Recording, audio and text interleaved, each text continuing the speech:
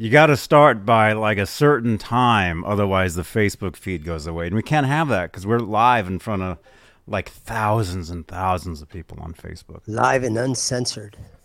Yeah. Beep. So I think we're live. I think we're here.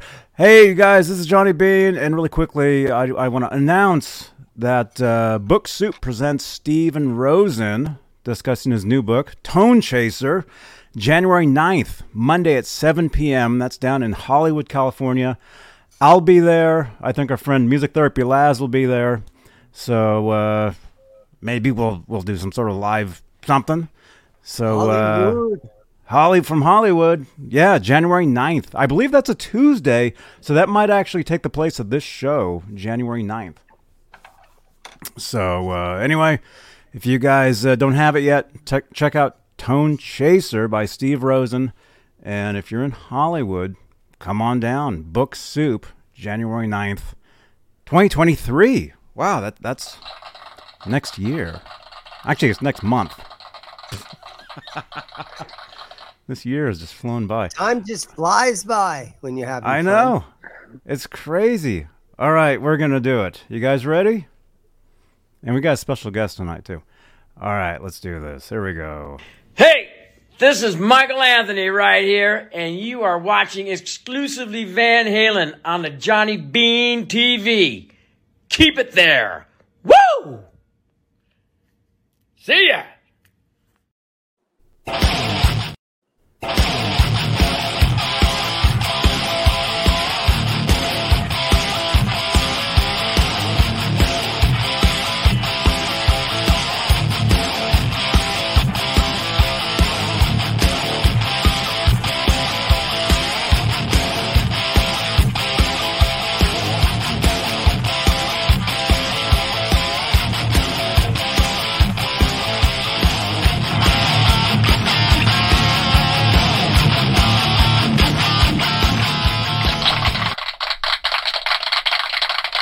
Whoa.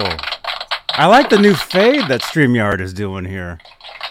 See that? Did you guys notice? It just like faded right from the pre-recorded video to the other pre-recorded video. No, I'm just kidding. We are live, you guys. We are live. It is December 6, 2022, 8:11 p.m. Eastern, 5:11 Pacific, 6:11 Mountain, 7:11 CJ time. CJ Chilvers. What's up? I think every Van Halen fan knows that name because you were just telling us how you won like a huge prize, right? Oh yeah, the Pulitzer. The Pulitzer, that's me. Yeah, it's not the New York Times journalist with a very similar name. It's me. Yeah. Wow. It's awesome getting what do you call it? On Twitter, getting tweets meant for somebody else, if that's the case. Yeah, it could be worse. Getting caught in those conversations. That's pretty good. He writes books about war, and yeah. Well, it's more serious. Yeah, I mean, you did Roth versus Sammy, man. That's there you go. I don't disagree. It's they fight wars so they can come back and be a part of these wars. Yeah, this is what we fight for.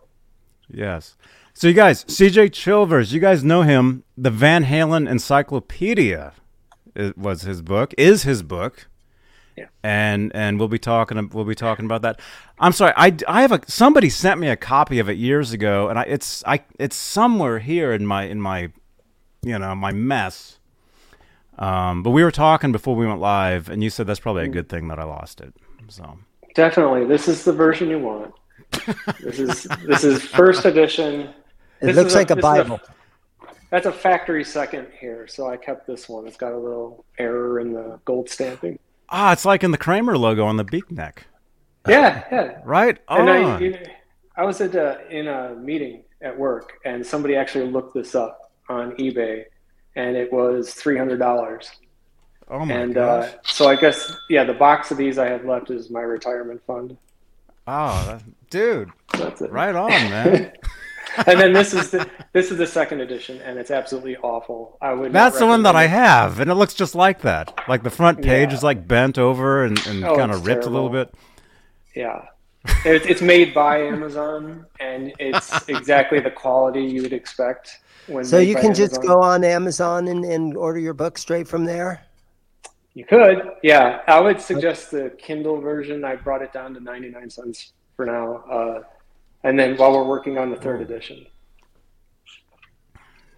Because I didn't want anybody to have to pay for information that's that old. I think the latest edition that's out there on Kindle is like maybe 2003. Cool. Right on. Is that also available on let's say iTunes, like iTunes book? Yeah, it's everywhere. Or just email me and I'll send you one. I don't care at that. It's so old, but there's 20 years of updates to catch up on. That's why I'm doing this third edition in public, is to show how much work goes into every single entry. It could be days, weeks, months. And I bet there's going to be a whole entire chapter on Wolfgang playing the Taylor Hawkins shows. Because there's a lot in that. Yeah, well, we have to respect every member who's ever been in Van Halen and detail the career quite a bit. So absolutely, I'm going to cover everything Wolfgang. Yeah, and as a fan, right we finally got a chance to see, can Wolfie play his dad's guitar parts? And he took any question, it's gone. He can play that stuff. And I love how he emphasized that he did that through really hard practice, that he practiced for a long time to get that good. Right. Yeah, I'm glad that he said that too, because a lot of that's this. Being on Twitter and getting confused with somebody else, you can get a lot of hate from people, and especially somebody like him, where people, they just expect one thing and they just want one type of thing, and I'm glad to see that he's doing what he's doing and putting out his own music, doing it his way, and it's still Van Halen. It's a new generation of Van Halen. So. Yeah, exactly. Yeah, and I can see just from the tweets that I get, ricocheting off of him, how much he goes through. So, I wouldn't wish that on anyone. And Wolfie's currently out on the road in Europe, opening for, who are they opening for right now? Big tour they're on? Is it Tremonti? Tremonti or the other one? Which? Oh, yeah, Alter Bridge. John Biel, which Alter Bridge? Yeah, and but right. I think he's also doing some shows. You know how Pantera just recently got back together and they're opening up for some big show. I think Wolfie's on that bill. I saw right currently, and then he's going to be opening up for Metallica. That's what it is. Next year or something, or the next couple years, I think. Something. Can you imagine seeing Wolfie on stage with Zakk Wylde doing a Pantera song? Yeah, that would be. I can see that. That would be something, at least. Especially, here's a good time to drop this, you guys. This was mentioned in a tweet from Guitar World. I just want to mention this real quick. I'm actually going to do a different video on this, but I just want to mention real quickly. If you guys saw the latest edition of Guitar World, Wolfgang is on the cover, and some of the things that they had mentioned was brand new things from EVH gear, in the works, like possible 24 fret, like that guitar you just showed us earlier, like a 24 fret version of that, and a hardtail version of that, the 5150 series guitars. So I'll do a totally separate video about that later on. I've been meaning to, but I've been really busy, myself, but I was going to... Rico's in the chat. We got a lot of guys in the chat. Rico. In there. Hey. So anyway, I'll do a separate video on the new stuff from EVH Gear. But the reason I brought that up, and I think that was a good point, because you had said, oh, can you imagine seeing him on stage, Wolfgang playing on stage, or some metal bands playing on stage with 5150 series 24 fret guitars, hardtail guitars, stuff like that.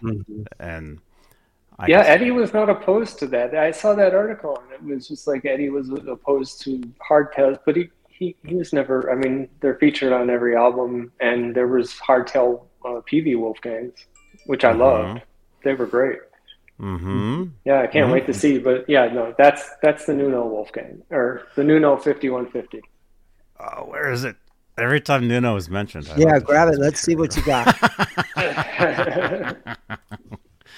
Yeah, so the story behind this is that in May of 2021, I tweeted out that there should be a 5150 modeled after Nuno and his guitars, because his guitars they're selling. They can't keep them around, and they're outrageously expensive. So I was like, why don't we just do that, like Ash and Ebony? I mean, that would be a perfect 5150. So exactly 1 year after that, they put out a press release that they were doing one. And I got my pre-order in right away. And is that made in Mexico? Perfect. Is that from down in Mexico there? Okay. Yeah. Yeah, it's on the back. It says, made in Mexico. Yeah. Yeah. So wait, so CJ, are you saying that you had tweeted out that you would like to see one of those guitars, and they actually made that guitar? Because of that. Tagged, fine, you got it, bro. Yeah. No, I tagged all the people in the Van Halen community that have stuck with me, and Wolfgang too. And it was just weird that exactly 1 year after that tweet, the press release came out that they were doing it. And, coincidence or not, I'm glad they did it. So that is the EVH CJ Chilvers 5150 series limited edition Ash. No one's ever going to admit guitar. That. No, even if it's true, no one would ever admit it. It's got to be true. I think it is. From now on, that's the CJ guitar, man. I was begging him for it because, Nuno came out with the Nelly, and I was like, okay, he just keeps blowing up. So why not? I got to get one now, man. There's Rock Daddy in the chat. Did you want to go through your channel members? Yes, Zims. Thank you so much for reminding me. You guys, here on YouTube, we have channel membership, and the top tier of channel members are the executive producers, and they are, here we go, Stephen Franklin, Michael Smith, Music Therapy Labs, who's trying to call me right now, Majestic PB and J Cat, Thomas Santiago, Guitar Man 45, Sherman Callahan, Thomas Santiago again, John Moronic, R. Habs, David Allen Wright, Warlag, Michael B. Live, and let's keep going, Robbie Stingle, Six Fingered Assault, Sean Shreds, Majestic PB&J Cat is back, Kurt Rocks, Matt's Tuba View, Amanda Peters, CC, Hit It CC, OU812, and Janice Lala. Those are our newest channel members, the newest. So we got the top tier and the newest, and they're kind of mixed up currently because I need to update the list. But channel membership here on Johnny Bean TV, it's just an awesome thing. And again, if you'd like to become a channel member, click that join button below, right below the 20 thumbs ups. Smash those thumbs ups, you guys. And if you'd like to help support the channel, support these shows, any super chats will magically change the color of these lights back here. It's the newest in technology here in Santa Cruz. And so any super chats, any questions, comments? There. Yes. We'll magically change the color of those lights in real time. Your question or comment will be highlighted in the chat over there, and you will get a shout out on Twitter instantly, and it is awesome. And so we're live on YouTube. We're also live on Facebook, Johnny Bean TV Facebook page. We have what are called Facebook Stars, which is it's like a super chat, but over on the Facebook side. And speaking of Facebook, we're also live in the exclusively Van Halen group at 62,000 members. CJ, are you in that group? I don't know. I haven't been on Facebook in years. I'm ashamed to say that because my sister works there. But, oh, dude. Oh, I just got excited. We're gonna have to talk, man. I love Facebook. We're also, dude, Facebook, EVH Gear Fans Live group, EVH Gear Fans Live page, Johnny Bean TV group. I think we're at about 1,000 members there. Let's see. What else do we normally say here? Thank you again to Van Halen News Desk for the feature the past week and a half. VHND, Eric and Jeff featured 2 of our videos. The one with Jim DeCola, which, by the way, you guys, I'll be meeting with Jim DeCola in Nashville in about a month. I'm going to Gibson, so we'll get to Nashville. Going to Nashville. Going to take your pickup truck and put it in the back and load up your dog and your chickens. Yep, everything. It's going to be awesome. So yeah, maybe we'll do some sort of a live thing. So I'll be hanging out with Jim DeCola, with Al John Go, Gibson, Kramer. So it'll be awesome. So again, thank you again, Van Halen News Desk, for featuring a few of our shows. And finally, please follow me on Twitter, and please confuse me with award-winning people on Twitter. That would just be the most amazing thing. So maybe Zims. Elon will start following you on Twitter. Maybe. Yeah. Britney Spears follows me. I'm not kidding. This is true. Britney Spears follows me. Joe Satriani follows me. But Elon Musk, he can buy you a brand new Tesla, or give you one. Just give you. He could put you on a spaceship, shoot you up, and Hey, you can ask Wolfgang for a guitar. Yeah, it happens. Man, that's unbelievable, dude. You can. That's what I love about Twitter. You can go to Carter's and say, "Hey, man, there's this guitar shop in Mesa, Arizona. I'd be worried, you guys, because there's this guitar shop in Mesa, Arizona. It's really good. It's called Zims." By the way, they would laugh. By the way, you guys, we do giveaways here on Tuesdays. I've got a copy of Pretty Woman, backed with Dancing in the Street. 45. We'll be giving this away tonight. All you gotta do is participate in the chat. That's all you gotta do. And also, maybe we'll give this away too. I already have them in the envelope. I found these. Van Halen was great at those cover tunes. Oh yeah, well that's how they started. Like Growth.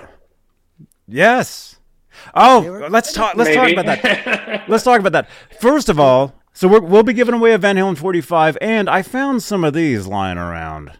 So Zims guitars. Put one when you go to Carter's vintage guitars in Nashville. Stick that thing on the door for me. Okay. All right, I'll do that. Well, I was going to give them away, but with the razor blade scraping okay. it off.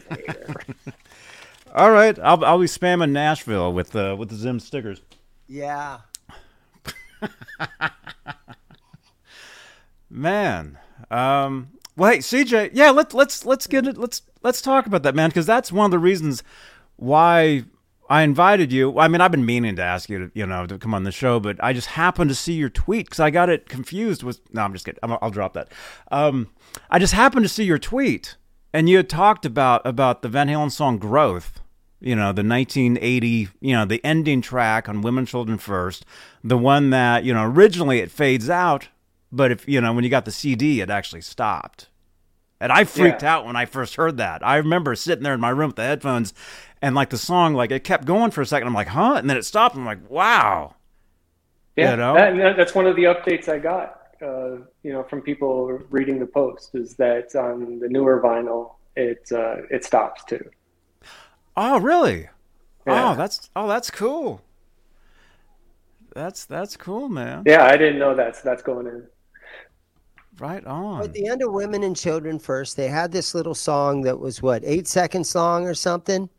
I think it's a total of 15, I think. It's a total of 15 seconds. And so they were trying to make that the first song of the next album, which would have been the Mean Street one. Yeah, Fair Warning. But it never happened. Yeah, and that comes from a Guitar World interview. And I was questioning it. It's part of my article. Is like, is that really what happened? Is that just the story they made? Like, if that were true, why were they playing that in '79 on tour? Like, I had so many questions. And then, but I've since heard, since I published the article that, yeah, it really was, at least insiders who were there believe it really was supposed to go on to the next album. Mm-hmm. That's what I always heard, Yeah. and I thought, that'd be a cool thing. But it was interesting, man, reading your tweet, because you had said how somebody had asked Siri or Spotify to play, explain that. Yeah, I heard it's very interesting. On Dave and Dave Unchained podcasts. Like I mine it for little tidbits that I can put in the updates to the book, just like every podcast about Van Halen or anything that comes out. And that was one that really caught my ear. It was like some guy, he just asked for, to play Women and Children First. And the album that came up was Women and Children First, but it was from 1970 and by a band called Ancient Greece. And the first song on the album starts up and it's Growth. But it then continues into a whole song that's called Freedom Train is the name of the song. And I heard it. And they played them back to back. And yeah, it's the same. It's even the same drum intro, which they don't do on tour. I didn't think in '79. I don't know if they did the drum intro.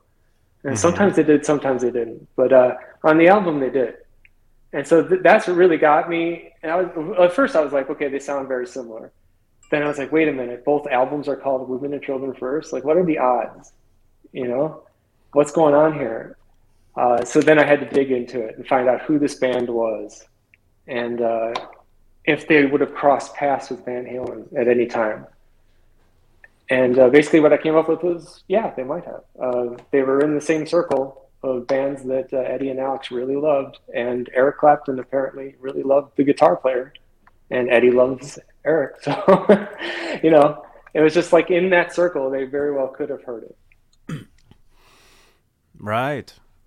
And let's just remind me again, what's the band and the album called? I want to put the link in the chat so people can hear this. Well, it's deceptive because it's not the band's real name.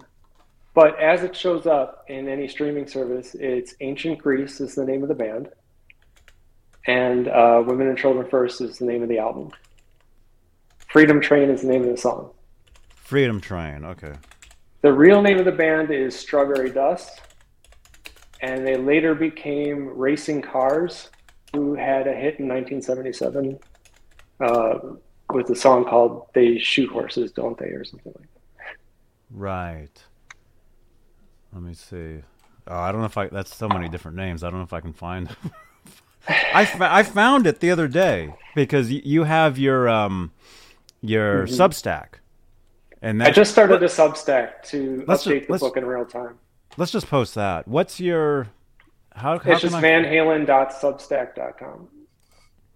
Okay, let me see if I can find that. Vanhalen.substack? .com. Let's go ahead and throw that in the... Here we go. Okay, so everybody, you can actually go to CJ's Substack, and you can you have all this stuff in there, right? Like because I remember seeing like embedded this video that you're talking about, and I played it. I was on my phone and I played it, and I'm like that sounds like Growth. Yeah, it was very weird. It's so close. Yeah. Okay, there we go. So in the chat, go to vanhalen.substack.com, and that's CJ's Substack, and you guys, people, they can subscribe, right? They can subscribe to it. Oh yeah, it's totally free. Yeah, I left it open for any supporters because this is going to take a lot of money to actually do this. I know it from previous experience. Yeah, it's going to take some help, but it's a labor of love. So I don't care if this takes another 20 years. I'm going to get it all updated. Mm-hmm. Oh, that's awesome, man. Let's see. So anyway, so here's the whole thing. Actually, here's the actual link. If you click into it onto your post, it takes you to the post, which is this one here. So anybody, all the links are in there as far as Van Halen's Growth track, the Ancient Greece Freedom Train track, and then basically the story where you're talking about, I mean, how all this stuff kind of happened. So there's a lot of things I feel like there were kind of gray area, like the lead singer kind of, he appeared on a lot of albums in the early 80s, worked with a lot of producers, sang lead on, he would guest appear on big artists. And I was like, maybe that was another way they could have interacted. I don't know. Racing Cars also opened for Bad Company. But I checked the dates, and Van Halen wasn't intersecting with them at any time. So I don't know. Lots of dead ends. Yeah. Very, very interesting. Crazy stuff. Zims, but what do you think about? This happens, I was just going to say this happens like once a year. There's a new mystery, and this just happened to be this year's. There's a lot of stuff. There's a lot of stuff that's just kind of like popping around and just interesting things. I mean, because CJ, you writing a Van Halen book. When did you first write? What made you decide to write a book about Van Halen and all this? It was the Van Halen mailing list back in 96, 97. And that was just my project on the list. Everybody had a project on the list. And some of them were like the un-CDs. I don't know if you've ever heard of those. I have those. Yeah, and that was like a world search for the best recordings of every unreleased Van Halen song.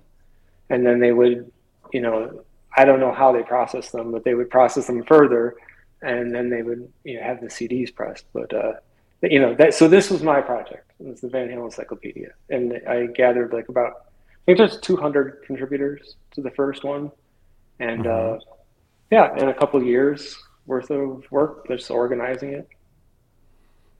Yeah, it was a lot of fun. And how many of the old concerts did you attend back in the day? The old ones? Yeah. None, because by the time Roth was out of the band, I think I was 9. So okay. I'm on the younger side of Van Halen fans, but I definitely remember Hot for Teacher. I always thought I was. Video.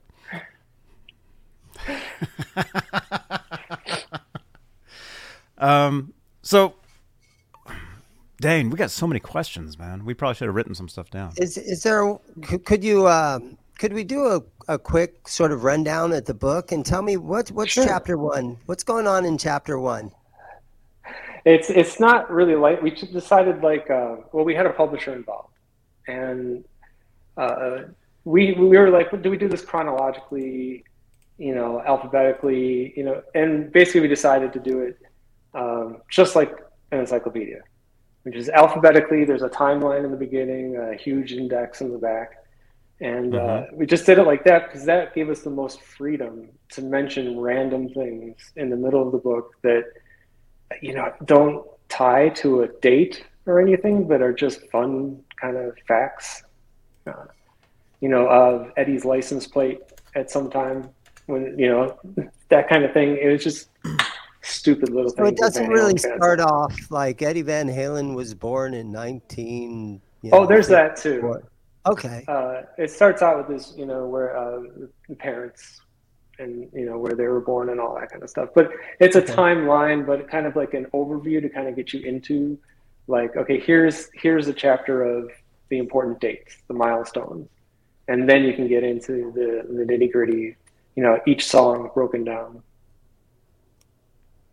But there's also each article that was ever written about them, every single that was released in every country, every tour dates, including the set list and who opened and all that. So it's right now it's December of 2022. What were they doing 40 years ago, December of 1982? We're going to make him get his book out. Yeah. Man, I wish I could find mine now. 40 years ago today, or 40 years ago this month, did they take hiatus over the winter break and stuff like that? On today, they were... No, they were on tour. Off. Yeah, they had a day off between Raleigh and Lakeland, Florida. Gosh. So they had a day off. So Wow. yesterday, 40 years ago yesterday, they played Raleigh, North Carolina. Yep, there's no bootleg available that I have shown. And what was the venue in Raleigh? Reynolds Coliseum. They got Wow. So I So also have in Reynolds here was- whether a bootleg is Dang. available, video or audio. Okay. So that's an Wow. encyclopedia. Holy crap. That is everything. Yeah. And so It tried to be 40 years everything. ago today, they took the day off so that they could travel to where's tomorrow's date? 40 years ago tomorrow? Lakeland, Florida. Lakeland, Florida. Okay, not a bad Of course, that drive. could be a mistake too, because some of this comes from, we get in ticket stubs. Yeah, it's like we originally took from the tour itineraries, everywhere they were supposed to be on every day. And then we would get corrections as they canceled dates or move things around. So you can never be sure that the date is exactly what it was until somebody comes to you with a ripped ticket. And so in memory. '82, they were touring the Diver Down, or what album were they touring in '82? Yeah, they're about to go to Venezuela. They didn't go out of town, out of the U.S. very often, did they? They spent all of December, the rest of December in Florida, and then they went in January to Venezuela. Okay, so they spent Christmas in Florida. How fun would it have been to hang out with Dave and the Van Halen guys in Florida, Christmas of 1982, in Miami Beach? That would have been crazy. Wow. Right in the pocket. I'm sure it was crazy. Wow. And then, they brought out, as soon as they came back from their break, they brought out Beer Drinkers and Hellraisers again into the set list. Okay, in Yeah. Venezuela. Okay, now that lost video that they just put out that was on an Italian radio show, and we just found that like 3-4 months ago, wasn't it, or 6 months ago now? What was the date? I think I know what you're. Yeah. Is that part of Which your one? encyclopedia, or did that get lost? That is one of the deepest mysteries, and there's so much lore behind that. We've been asking everyone in and around the band for 20 years, maybe 25 years, the story behind that. And up till like whatever it was, 6 months ago or so, Italian or a year TV ago. show where Roth was humping a dinosaur and all that. You remember the video? Yeah. It was one from Yes. 6 months ago. It finally came out to the world. Mm-hmm. It was on the Fair Warning tour. And what was for So This Is Love, or what was the song again? It was for We don't really know, because we have behind the scenes photos of that started the whole mystery, because we thought, they filmed real videos for the Fair Warning album. Where are they? Because all we had were it's not backstage, it's out in the open, but it's like behind the scenes of pictures, black and white, of what they were doing. And the thing is, what those black and white pictures show is not what those videos show. So there's more recorded. It just happened to be lucky that those were, being digitized by that Italian TV show at, 6 months ago or a year ago or whatever it was, and it solved the mystery. Up to then, we had actual members of the band say that didn't happen, never happened. Yeah, so back in the old Roth days, do you and I'm just making up questions here, but do you think they had good management in those days, or were they just barely keeping those guys out? They didn't have good management, because we didn't see good videos from them. The album seemed like they were rushed, even though it was kick-ass stuff. I can say confidently, no.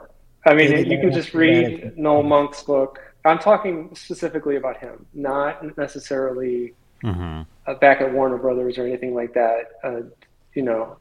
If you read his book, it's kind of a fever dream of things that just didn't happen. I just can't believe that. And plus, we have receipts and invoices of things that happened back at Warner Brothers with Noel Monk, and we can kind of see what was going on behind the scenes. So I don't believe they had good management. And then when Sammy Hagar came into the band, everything changed as far as management and their production of their videos. And and the time they took in the studio to make things perfect. It was okay. Yeah, I mean, it's. I always feel like I'm getting, maybe 5% of the story, and then I look around for things that might disprove it. So I've always believed that because that's always what they've said in interviews. But looking at the evidence, I mean, they didn't do any videos for 5150 at the perfect time when they should have. 86. I mean, come on. And certainly they were making more money because they got a better contract. Were they boycotting MTV at that time? Because it wasn't just them. There was other bands I remember that weren't making videos at that time. Because there was an article, I think, in Rolling Stone at that time that talked about that. Like their Journey. Official stance. I don't think Journey did anything that year either. Yeah, their official stance is that they wanted people's first experience to be live. They didn't want them to see them on a video. I don't know if that's true or not, but that's what they said. Or they wanted everybody to buy their live home video, which I did, which I love. That makes a lot of sense. And you know what? That 5150 album and OU812 is really produced for tiny speakers, like for TVs, for radio. It's really, it was kind of designed for that. It wasn't designed anymore for the vinyl loving, big stereo crowd. So I had to think that they had in mind that they were going to do that kind of stuff, video. Who knows what shape though. Did you ever have a big stereo kind of thing in your living room? Because I remember at my age, back in the 80s, you had to have a big stereo in your living room. Yeah, I did, but that's not where the money was, in us nerds. No, the money is, it's in being within that pop crowd, which they were. They were about to do stadiums in '85, and that's the thing. You hear Noel Monk lament the most in his book is that they were about to do stadiums, and you guys went and broke up. Like, are you crazy? Like, you're never going to get that back. So that was his concern. I think he's right too. Wow. So which did you like better, CJ, Roth or Hagar? I just have to ask that. Well, I only listen for I'm a guitar player, so I only listen for Eddie really, and I have. There you go. I have the Anthony Kiedis filter in my head that just blocks out the singer, so I can hear the music, and really enjoy the musicians. And so it doesn't matter to me if Eddie's on his game. I don't care who's singing. Yeah, we need some applause for that. It's always been about Edward. Always. I mean, everything Van Halen ever did, because it's all his music. I love it all. And with Alex. You got to say with Alex, because when you hear Eddie off on his own, he kind of sounds, I don't know, he's not the same. He needs his brother there. Oh, dude, I love the Wildlife, man. I love that stuff. I love it. You know how you were talking about the big stereo thing? Car stereo was getting so much better in the late 80s.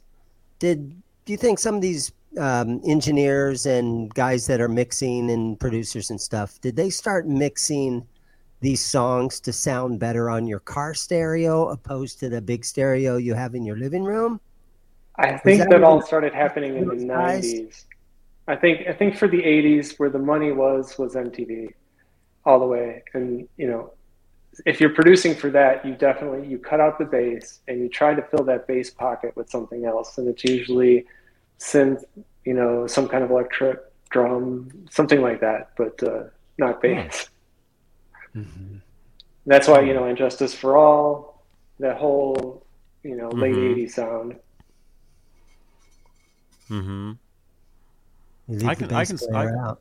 I can see that.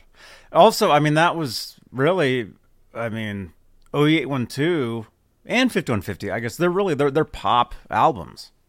And you can compare those productions to a lot of the pop music at the time, like some of the like more like dance stuff that was happening.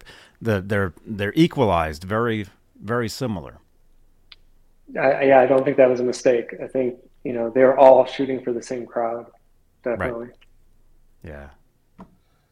So I was able to actually attend the US Festival 1983. So I went to that show, Wow. and there's that big, giant, long story about Dave was down in the Amazon, and they were trying to get a hold of him. And back then, you didn't have cell phones or pagers or anything like that. And they finally were able to get a hold of him, and he made it just in time for the show.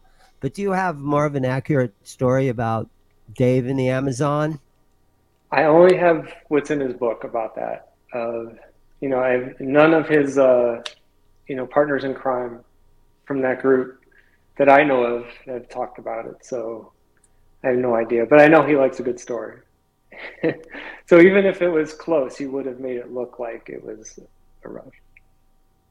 Right. He could have been on the beach in Rio de Janeiro and said he was in the middle of the Amazon. Yeah, right? There's a lot of stories that Dave made up to kind of pump up the entertainment value of it all. And it's hard sifting through which is right and wrong, especially for a book. Yeah. Man, Dane, I can't believe you were at that show, dude. Yeah, that's incredible. That's. I'm an old school Van Halen fan. I really understand. I can tell, dude. Yeah. You actually know what you're. This is awesome. He legitimately forgot the words at that one.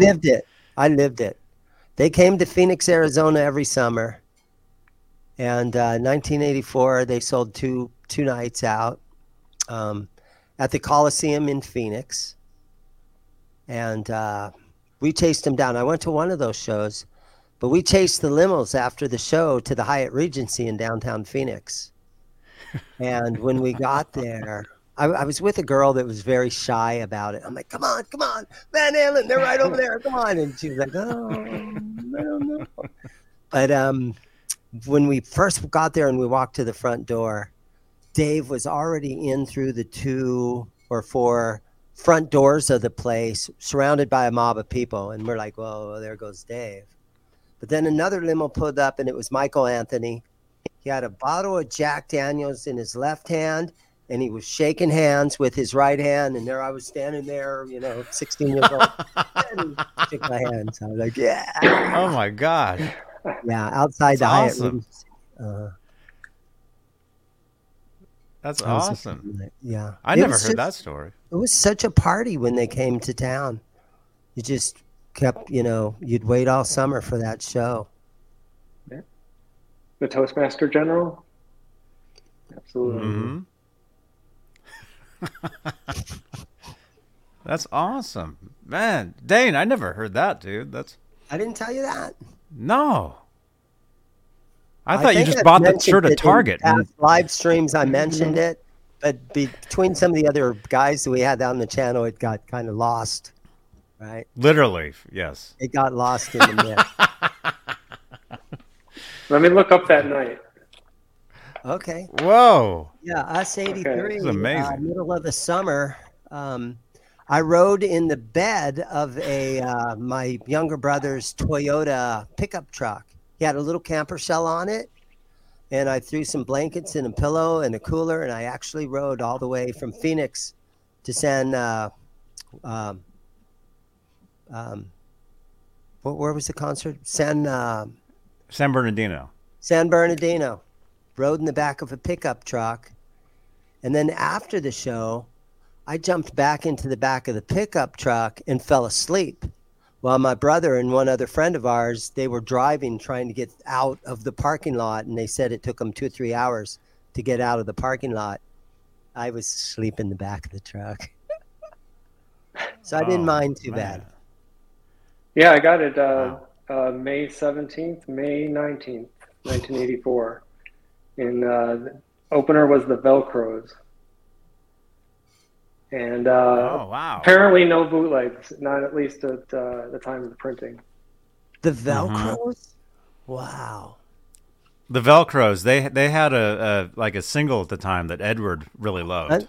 Unfortunately, in those days, the opening bands would be everybody would throw everything they had physically at the opening band. And it was kind of sad. They didn't get a chance. The opening bands never got a chance. And I was even at a Heart concert, and Robert Palmer was the opening act. And he didn't have the Addicted to Love song out or any. He still had Doctor Doctor, Give Me the News was out. But he didn't even get a chance to play it. Everybody just threw much stuff, and he was, fuck you guys. He walked off after it all. No. Yeah, but to open up for Van Halen in the early 80s, that's not a good gig to have. Mm-hmm.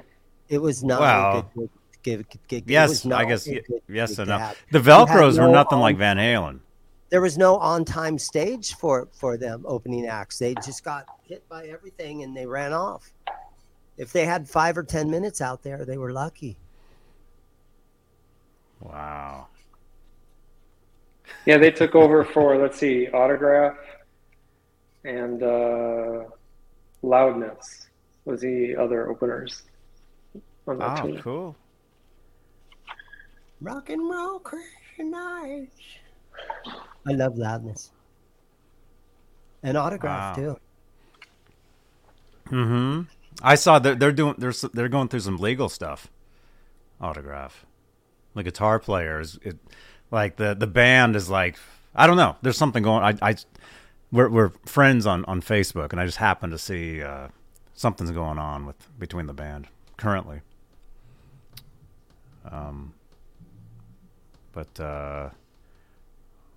Wow. So no. Here's a good question, CJ. So you're saying there's currently no bootlegs available from those shows, but isn't it amazing all this stuff that's come out in the past couple years, like either live stuff or you're gonna have to update that book. Well, yeah, I estimate about 40,000 updates to make just from my text files. Oh my god! But and that's just like, I think it was 2003 really when the vaults started opening up, and it's just too much to keep up with after 2003. I kind of gave up. Because the internet had so much new stuff coming through because of the internet that it kind of... Oh, because anybody can film, with their phone. And if is that considered a bootleg? If they uploaded a whole show to YouTube? It was also Dave TV. It was, Dave was leaking old songs. And, books were starting to come out by people close to the band. Everything was starting to happen all at once. And it just snowballed, and pretty soon it was just like, it was too much. I was like, this is going to take me decades. So but I didn't bother. But as a fan, you're probably freaking out like, oh, this is like, to write the Van Halen Encyclopedia, you must be a pretty big fan. Well, believe me, I got databases. I got like backlinks, interconnected things. Like I know, like personally, I have all this stuff. It's just how to get it out into the world. It's tough. For a long time, I couldn't do it as a website legally because everybody was getting sued for everything. And then by the time I could, it was kind of, it's really hard to set that kind of thing up. And all the successful band websites that I went to for advice, they all said the same thing. They're like, don't do it. It's not there yet. It's a full-time job, and you're going to get all these issues from the band. So I never did. But now I think maybe through the newsletter process, I can update it in real time and eventually have a new book. Mm-hmm. So you mean like Substack? Could be anything. Using a blog and. Just doing it in real time instead of saving everything up at once and putting it out as a book. Or Twitter. Especially, doing tweet updates. I did that for a while. I stopped. I did that up until the day Eddie died, and it just kind of took the wind out of my sails. And wasn't getting. Twitter is really ephemeral. Like it's in the name really. But email is universal still. So. I think that's, if I want something lasting that's going to stick across all platforms, you got to start with email, and then maybe you'll find something that you like better. Have any of the guys from the band, Sammy or anybody, have you been in contact with any of them about all the work you're doing with this whole encyclopedia? Kind of. Back in the day, it was such a litigious band. They couldn't acknowledge anything. And I would just hear from intermediaries like, don't do this, don't say that in the book. And it was kind of, it came from the band's camp, but it wasn't the band. And then I love telling the story. I was working on the second edition, which took 2 years. So it's 4 years total for the second edition.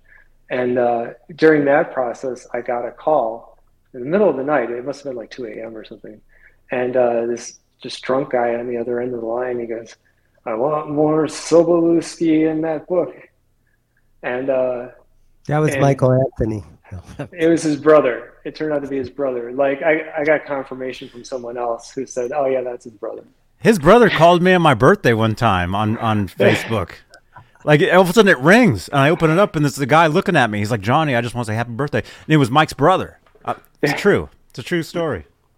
It was awesome. Yeah, I thought so too. I think it's great that, I'm sure like it's been passed around and they know about it, but they never could like acknowledge it because there's a lot of stuff in the book that they probably, they want to keep secret maybe. Man. It kind of demystifies them a little bit. So how much Van Halen knowledge do you have in your head? I mean, if you're writing the encyclopedia, does it all stick? Does it all stick in your head? Are you thinking Van Halen 24/7? Like, are you always thinking Van Halen stuff? And I have another book that did really well recently, and I just get hyper focused on certain topics. But Van Halen's one of them. I mean, why not? It brings everybody joy. Yeah. That's amazing. Yeah, you are thinking Van Halen 24/7.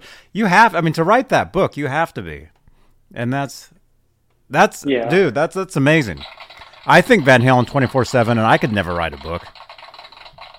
I could never. Sure, you could. You take it one page at a time. I'm sure you could. I can't read.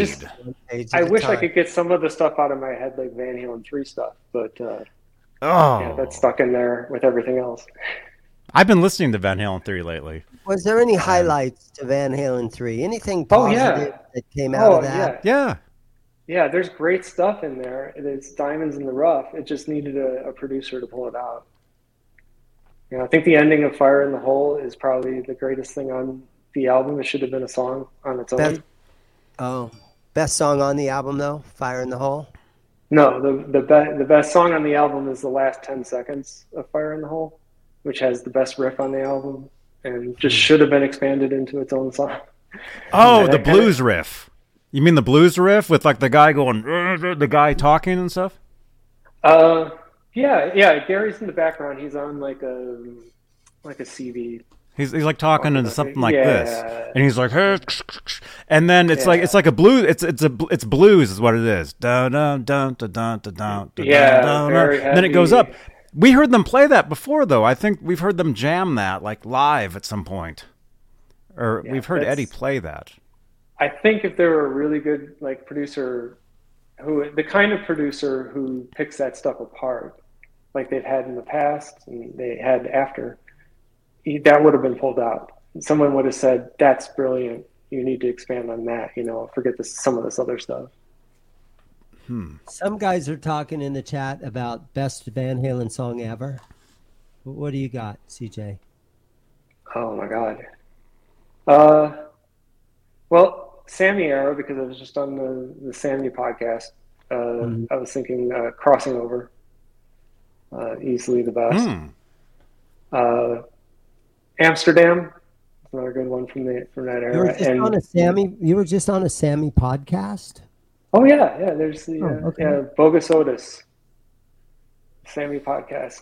I was just on that. Link to that in the description for the guys. I'm sure that a lot of these guys watching today want to see you on the Sammy podcast. Yeah, I mean it's often ignored era for sure. Yeah, but you can take anything from the Dave era. I mean, but Drop Dead Legs. I think if you're a guitar player, when you heard that, you were just like, "Oh, this is peak Eddie." Mm-hmm. It's true. 1984. I mean, well, yeah. If hold on a second, maybe I can get this. oh, what's he got? Let's see. Oh my goodness. That was a great commercial success right there. That album. Yep. Oh. Who's the artist? I got number 51 right there. Oh. Yeah. I wonder who has number 50. Yeah. You should have bought two. Clearly. Yeah, I should have. But then you might have 51 and 52 instead of 51 and 50. I didn't know I was going to get 51, or else I would have. I would have asked her to throw in a 50 in there. Wow, that's amazing. Is that your favorite record ever? Yeah. 84? Pure nostalgia. It was the first time I was 9 years old. All the videos were all over TV. It was a huge part. Mm-hmm. People forget how big a part of the culture it was in 84, but it was everywhere. And of course, I'm in Chicago. Jump was the Cubs theme song. They played it before every game. Wow. And they went to the playoffs that year. And I never knew that. Everything was Van Halen everywhere. And it's a great album too. Wow. You know, and I had no idea they had so much trouble recording it until Ted's book with Greg Reno. Wow. What troubles were they having recording that? Oh, it was. If you read that book, have anything to do with it? No. Well, I guess I mean that's the clear thing, but really it was just an obsession with the perfection on the album, where they were hiding the masters from Ted. The engineer Don was conspiring with Eddie, like he'd run out of 5150 with the masters while Don was distracting Ted, or it was. They missed their deadline, and finally, I think in the book it said something like Warner Brothers was getting ready to start pressing the album using their copy of the album instead of the actual masters. Scratch tracks from it or something. It was at that point I think that they finally came in with the masters and gave it to them, but it was rough. They spent a lot of time and a lot of money, missed a lot of deadlines. But the release date of January 1st, 1984, and to have your album called 1984, that was perfect timing. They pulled that off. Yeah, I think they did. Now I have to look back in the book because I know in the first book I got dinged by somebody on that. There's somebody. Was his name John B.L.? Didn't MTV play Jump on 2 minutes after midnight? January is that 1st, true? 1984. I don't know about that. I was too young for that. I know that they did that in 1995 for Balance. They played "Don't Tell Me" right at midnight. The video premiered on MTV. I was there. I saw that. Yeah. Yeah, we saw Eddie with short hair. I was just like, yeah, oh. It was awesome. Yeah, it was really great. So for viewers that have just came in, Johnny, yes. CJ, I'm getting text. People are texting me. They're like, "Who is this?" You guys, this is CJ Chilvers. And he wrote the Van Halen Encyclopedia. He's working now on the third edition. That's right. Here you go. The second edition, right there. Says it was officially released by Warner Brothers on January 9th. Okay. So I hope that's right. Maybe they previewed something, or I don't know. Yeah, it didn't enter the U.S. charts until the 28th.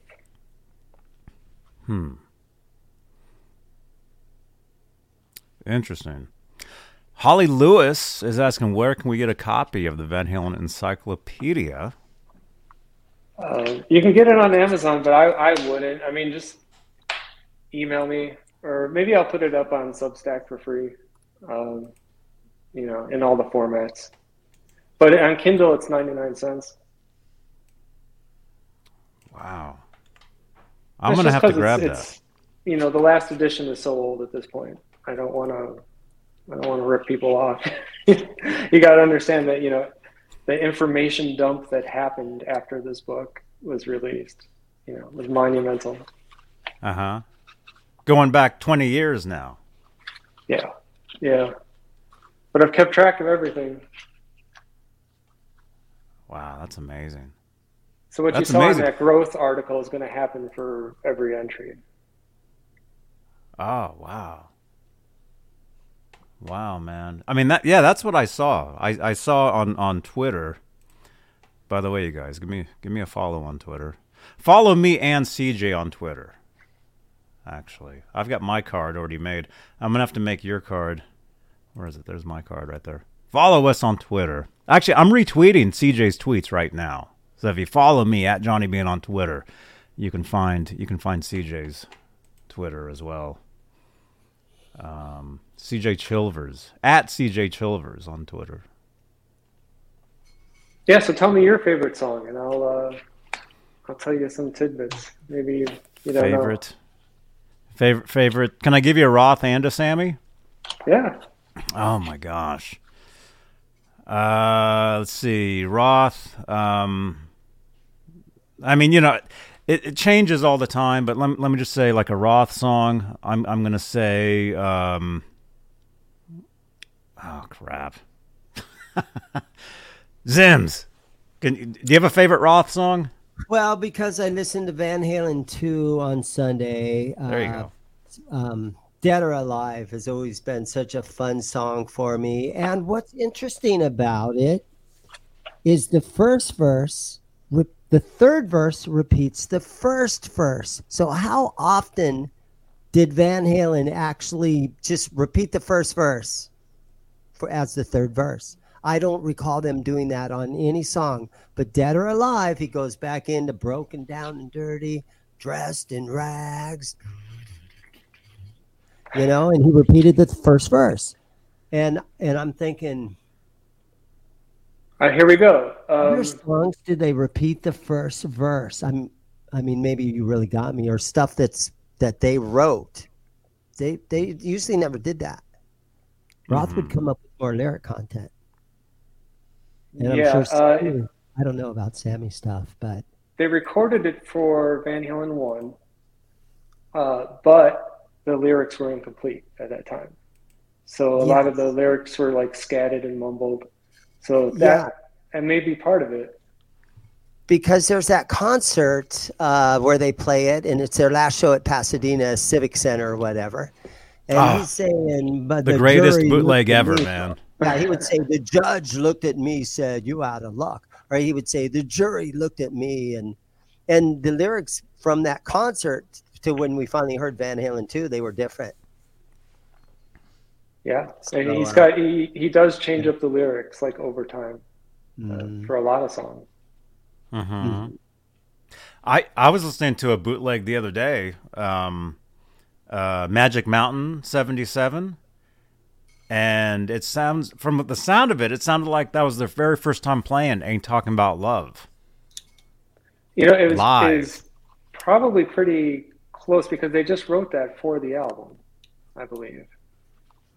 Because it had some of the lyrics were slightly different, and the intro that Eddie played on the A minor was a little different too.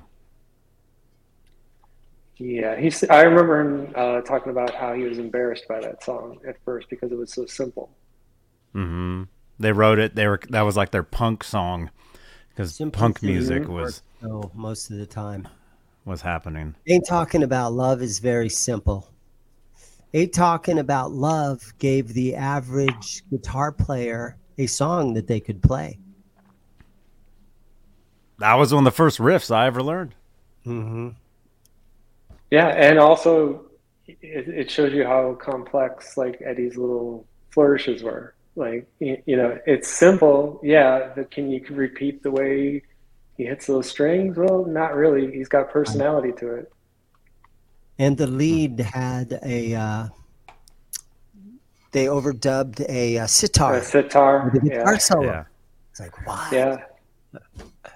You know, Yeah, there's CJ, a great new you. new video on YouTube showing how there's like, I think 3 or 4 different ways you can play the solo in Ain't Talking About Love, because there's, it trails off and comes back into different forms. Yeah, the endings are different. What he did on the sitar is different than what he did on his 6-string. And the solo's different too.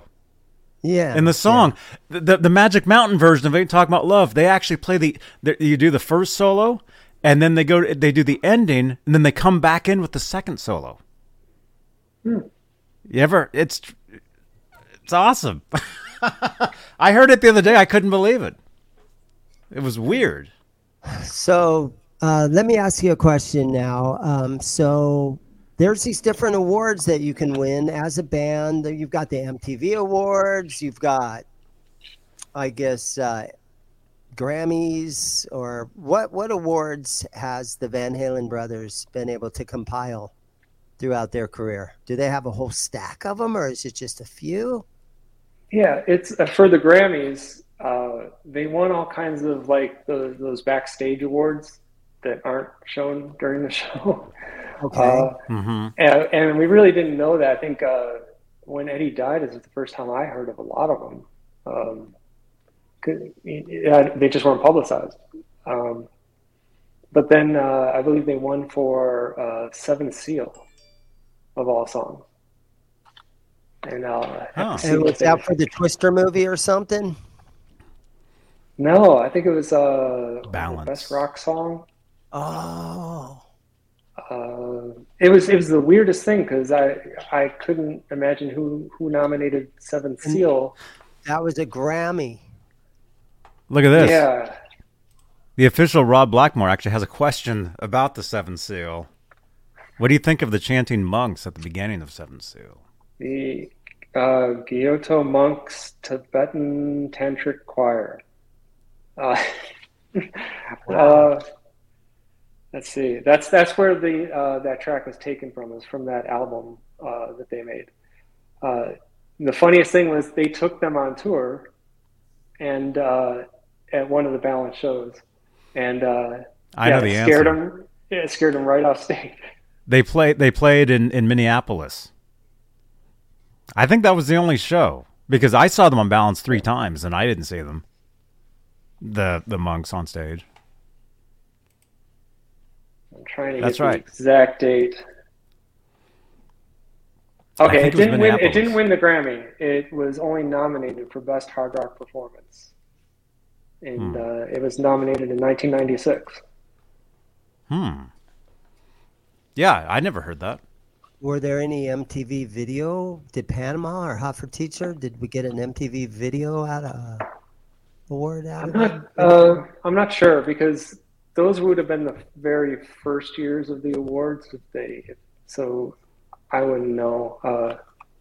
That would have been the first award. The first MTV Video Music Awards, 84, I think, was the first ever. I remember video of them being there. I don't remember who won or anything. It'd be tough competition when you got like Madonna, Prince, Cyndi Lauper, Michael Jackson. Yeah. Thriller was out that year, you know. Yeah, it was still going strong. Mm-hmm. Which they held a grudge, against Eddie for, because he helped Thriller become number one and block out 1984 from becoming number one.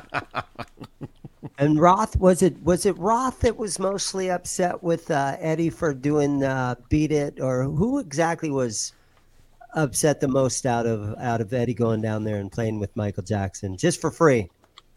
Yeah, and as far as I can tell, just from everybody's account, like I'm taking from everybody and trying to like triangulate what the truth might be from everybody. But it seems like they had some kind of like gentleman's agreement. Like, okay, let's not go off and do other people's albums and stuff. Let's just keep it all in house. And so that's kind of what Eddie was breaking right. But he never thought that anyone would find out. Mm-hmm. And I think Edward had said everybody was out of town. No one was around to ask. and he just went and did it because he thought nobody would ever know. Is it Alex that would worry about that, or is Dave the one that's really more worried about that? It's hard to say. Alex really never spoke that much about that kind of thing. You know, he still does. I think Dave. Mm-hmm. Maybe. Yeah, I could see that. Because Eddie was doing a lot of other people's stuff. He up did to that point. Brian. I got a question. For you, man. Okay, so hey, so yeah, 83. I just thought of something that I don't know if this is even in your book. Maybe it is. 83. You saw a lot of stuff, and that brings up the new Starfleet. There's some brand new Starfleet stuff that's going to be coming out. That Dr. Brian May, Save the Badgers, that he's putting out a brand new version of Starfleet with like the extra takes or like longer tracks or like talking or whatever. It's going to be awesome to hear. But anyway, 83, you had a lot of stuff. You had Starfleet, you had Michael Jackson. I mean, I guess technically that's 82, I guess, but during that era. What about that's in 83, there was a record that came out, Vanilla Fudge, Tim Bogart. Do you know anything about that? For that, I'd have to do a search. I don't know about. I know he was on Nicolette Larson. Her stuff as early as 80. Nicolette sang on Women and Children First. She did the background to Could This Be Magic. Edward played the guitar on her album, I think in 70. It was 77 or 78. He did the lead guitar for a song called Can't Get Away From You or something. Yeah. But they said lead guitar and it was a question mark. It didn't actually say Eddie's name, but you know it's him because I guess Ted Templeman, I think, was dating Nicolette. And Ted's actually from here in Santa Cruz. This is actually where he's from. But anyway, in 83, Tim Bogart, from the bass player from Vanilla Fudge, puts out a record. I want to say it's called something Brew, Stranger's Brew or something. And anyway, there's a song on that. There's a song on that album, and it has a guitar solo, and you're like, that's Eddie. But it doesn't say Eddie's name. It has like a made up name. Did you ever hear that? Do you know anything about that? I don't. What's hold on, let me look it up real quick. John Bell. Okay. Yeah, that's one I might have to go to the archives for. Are those downstairs? Yeah. It's got a filing cabinet. You're gonna have to take us downstairs at some point, man. That's amazing. No, the song is called "Don't Leave Me This Way." Okay. The song is called "Don't Leave Me This Way." And I'm going to send you this link. I mean, we can't play it on here. That one I'll take away. But I'm going to send you this link, and you can listen to this later, and you can get back to me. I do have archives downstairs. They're like all the printed stuff from the old days, but then there's the digital archives are much bigger. His basement looks like when you go into like Google, and there's just all these giant computers all the way down. Rows of them. Yeah. There's some of that. I mean, I'm going to digitize it all. That's part of this. What I'm doing is I want to have something that other people can search. Oh my gosh! And you're not on Facebook, you're saying? Well, yeah, you are. I have you on Facebook. I am. I just haven't been there in a long time. You got to join my group, man. My Van Halen group. I will. You got Absolutely. it. I'm going to get you in there, man. Yeah. Because this is incredible. Holly Lewis in the chat just again asked, what made you start doing this book, CJ? It's a Van Halen mailing list. It was the first kind of big group of fans online back in 95, 96. And we just started doing projects like this. And and then Valerie Bertinelli joined the group and was guiding us through some of the stuff. Yeah, it was fun. During the recording of like Van Halen 3, right? She was giving you guys before then. So before that, yeah. Like the first project, like she gave me my first project on the list. She wanted me to be the photographer of the list and go shoot pictures of everybody on the list so she can put faces with the names. It wasn't like social media today. So we had little conventions. We had a 96 convention in Chicago. We had 97 in Las Vegas. And there were a few more, but so that was my first project before the book. And then I took on the book.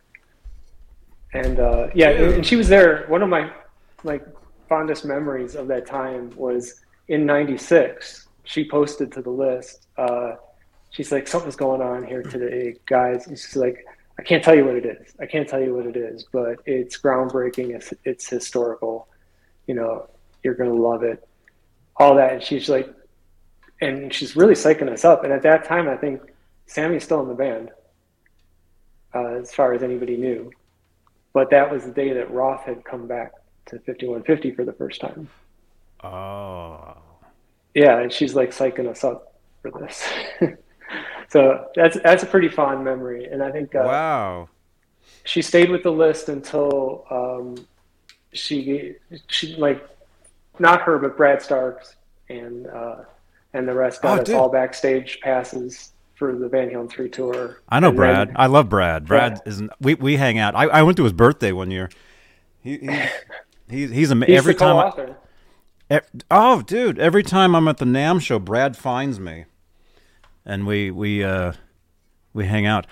I got to make sure I say that. I want to make sure everybody knows. Like every time I'm on a podcast, like Brad Starks is the co-author of this book. Couldn't put his name on it because he became employed by the band during the making of the book, and so had to leave. So in 90, when that Greatest Hits album came out, where they compiled the old stuff and the new stuff, and Roth rejoined the band for 2 songs, Sammy was still in the band. How did this whole thing go down?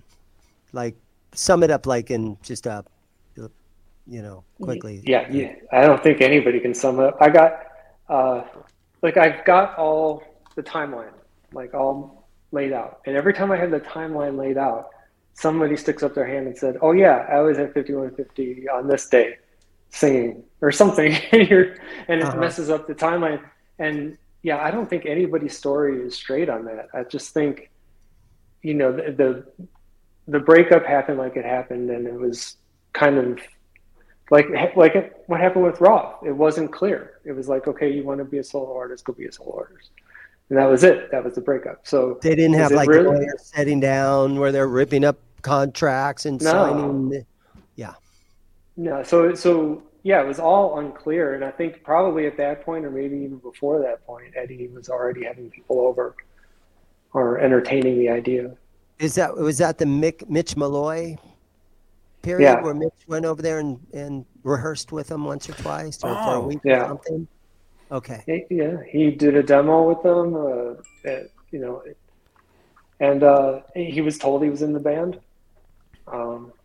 He was one of a couple people told they were in the band at that time. And then they had CJ, and they did those 2 songs, and Me Wise Magic. Yeah. And then you can't get that stuff from here.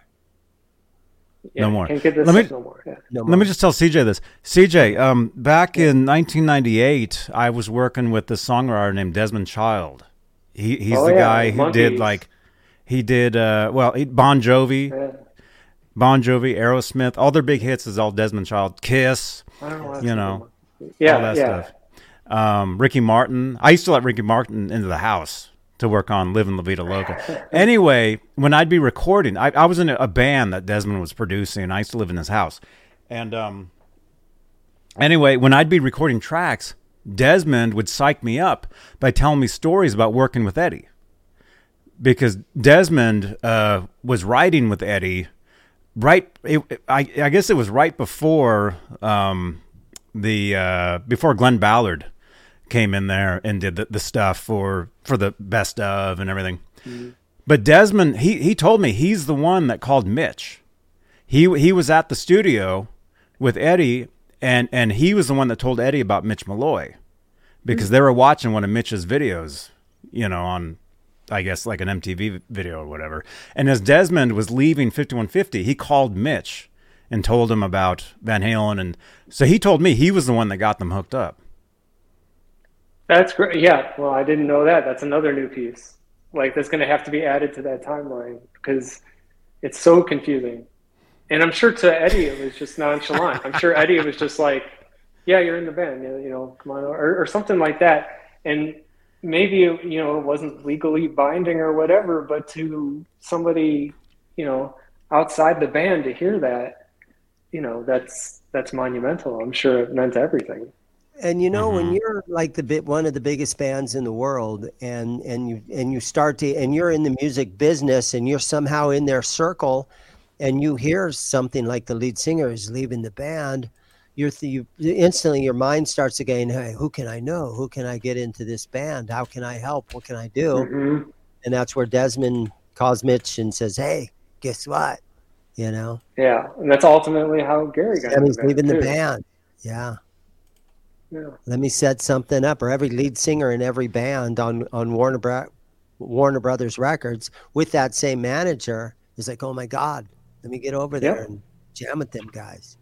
Yeah, and that's why Gary, got the job really, and I was really excited when I heard it because Extreme had just come off, an incredible album.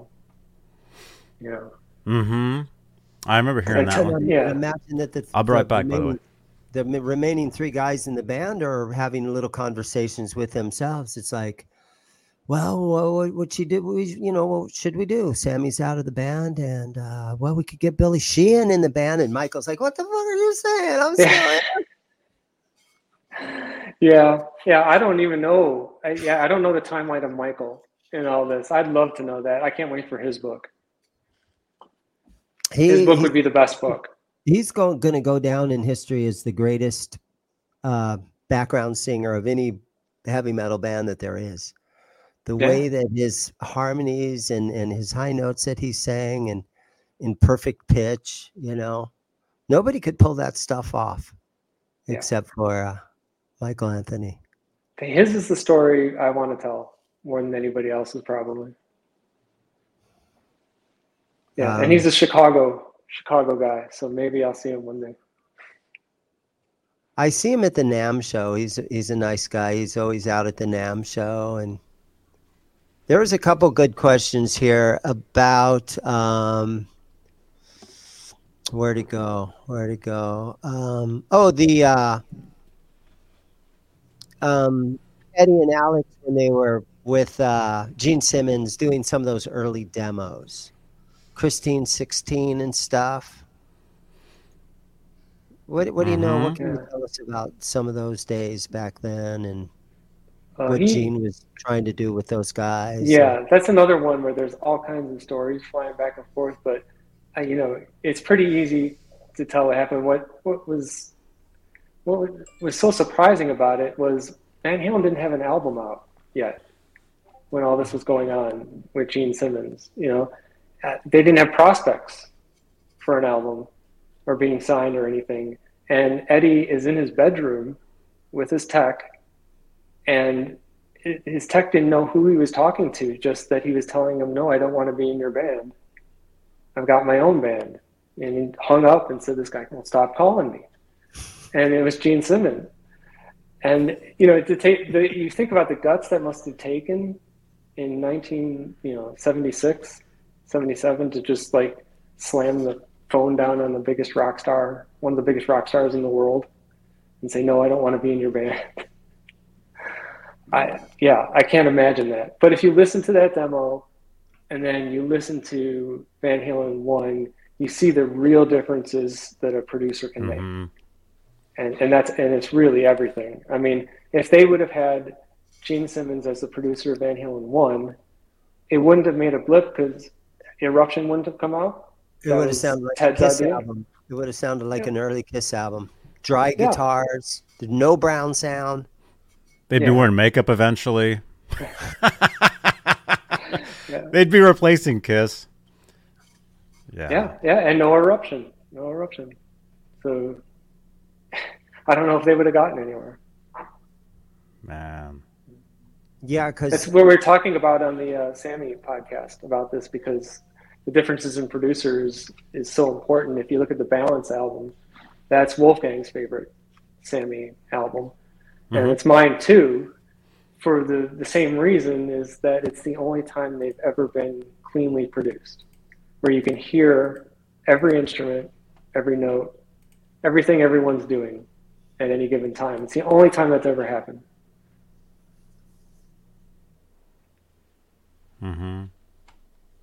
So it's interesting just for that reason. Yeah. It's an amazing album. Let's see. Man, we're getting tagged everywhere, man. We're getting tagged on Facebook. We're getting tweets. Will you accept a collect call from Gene Simmons? No.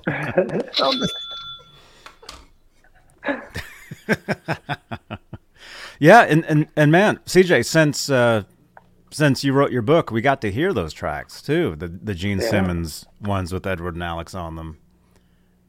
I think he originally released them. Was that an effort for Gene to just have those guys help him write songs, or was Christine 16 already out on whatever album at the time? Or I don't know the timeline for it. I just know that Gene really wanted them, and really wanted Eddie in the band, and then it came out why Van Halen was turned down as an Ace Frehley replacement. Yeah, or if failing that, then he would produce Van Halen, and take him under his wing. But then it came out, Greg Renoff in his book Van Halen Rising, it came out that really what happened wasn't that the demo was bad and that they rejected the band. It's just that they didn't want Gene doing things outside of Kiss, so they turned down Van Halen. Oh, I'm remembering all this stuff now, Dan. CJ, when I was in Miami working with Desmond, we actually the band I was in, we actually showcased for Bill Aucoin, who is the guy that passed on Van Halen. And I remember we were playing, and he was sitting there, and I was the whole time playing. I'm like, this is so weird, because I knew the stories of that stuff, and he was telling us, oh, you got too many beer bottles. No, you got too many water bottles on stage. You need more beer bottles on stage, is what he was telling us and stuff. And you got to be authentic. Yeah. You got to be ready to dive behind those amplifiers when the knife fight breaks out. That was another one of the stories in that book. Yeah. Somebody got stabbed. Yeah. Greg's the best. Read Greg Renoff stuff. Everybody. He's the one to go to. He's a legit historian. The rest of us are just kind of fans trying to put pieces together, but he's a real historian. I've met Greg. I met him at NAMM years ago. We hung out a little bit. So the first 6 albums were at Sound City Studios, right on Sunset Boulevard. Recorded there, right? And then they went immediately to Eddie's 5150 studio. Sunset Sound. Sunset Sound. I was going to say that. Yeah. And that's why I think when you hear about the box set that was put together years ago, all that stuff could be pulled from the masters that were there. Everything, past Diver Down was at 5150. And did they ever record anywhere other than those 2 locations? Yeah. In the Sammy years, they recorded in different places. Yeah. Especially Sammy, he would record his vocals. Oh, I see. Yeah. And then for once things became digital, Yeah. Right. And the reunion with Dave. Dave did all his stuff, I think, in New York. Oh, wow. Huh. Yeah, I don't think they really wanted to like hang out together and disrupt the reunion before it gets Imagine started. that made it easy for them to just send the songs to New York, have Dave do his part, send them back, have them mixed and all that. Because there is a version of Me Wise Magic where Dave is doing all these screams in it. Have you seen the video footage of that or heard that? All I know is that they were all set to start, a real legit official video for that when the whole MTV Awards thing blew up. Mm-hmm. So we almost got, a video for that. But I don't know anything about the making of it. I know those riffs and everything were kicking around for a while. So they went to this award show, and it's the first time we've seen Van Halen on stage together, the original four guys, since '84. And this was 1998 or 6 or 96, yeah. 98. And so the four guys get together, and they just go out on the stage, and they accept an award or they give away an award for something, and they announce that they're officially back together. And then what part of the conversation was it that made things go so bad? What did Dave say? Well, if you listen to the brothers, afterwards they gave an interview about it, and they said, we don't really have Dave's side of the story entirely, or I don't think Mike's ever said anything about it, but they thought he was being disrespectful to Beck, who was accepting an award, and he's sitting, he's dancing behind Beck. Okay, they were coming back. Okay. Doing it, yeah. And then, and they had like lines they were supposed to deliver ahead of the award, and they're trying to deliver their lines, and Dave is just like interrupting, like button, like this is the first time we've been together on stage in 20 years. He's going on like this, and they're all like, yeah, they're like, that's enough. Come on, we got to do this. But what really happened was, back in the press room after they had presented the award, was I guess they were giving contradictory answers about what was happening with the band. Like Dave would say, "Yeah, I'm back," and then Amy would say, "No, he's back for a best of.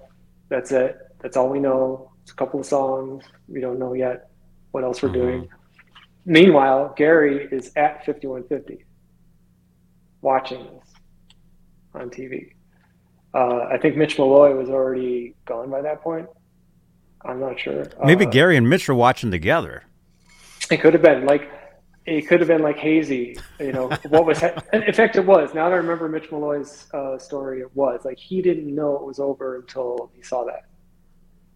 So, yeah.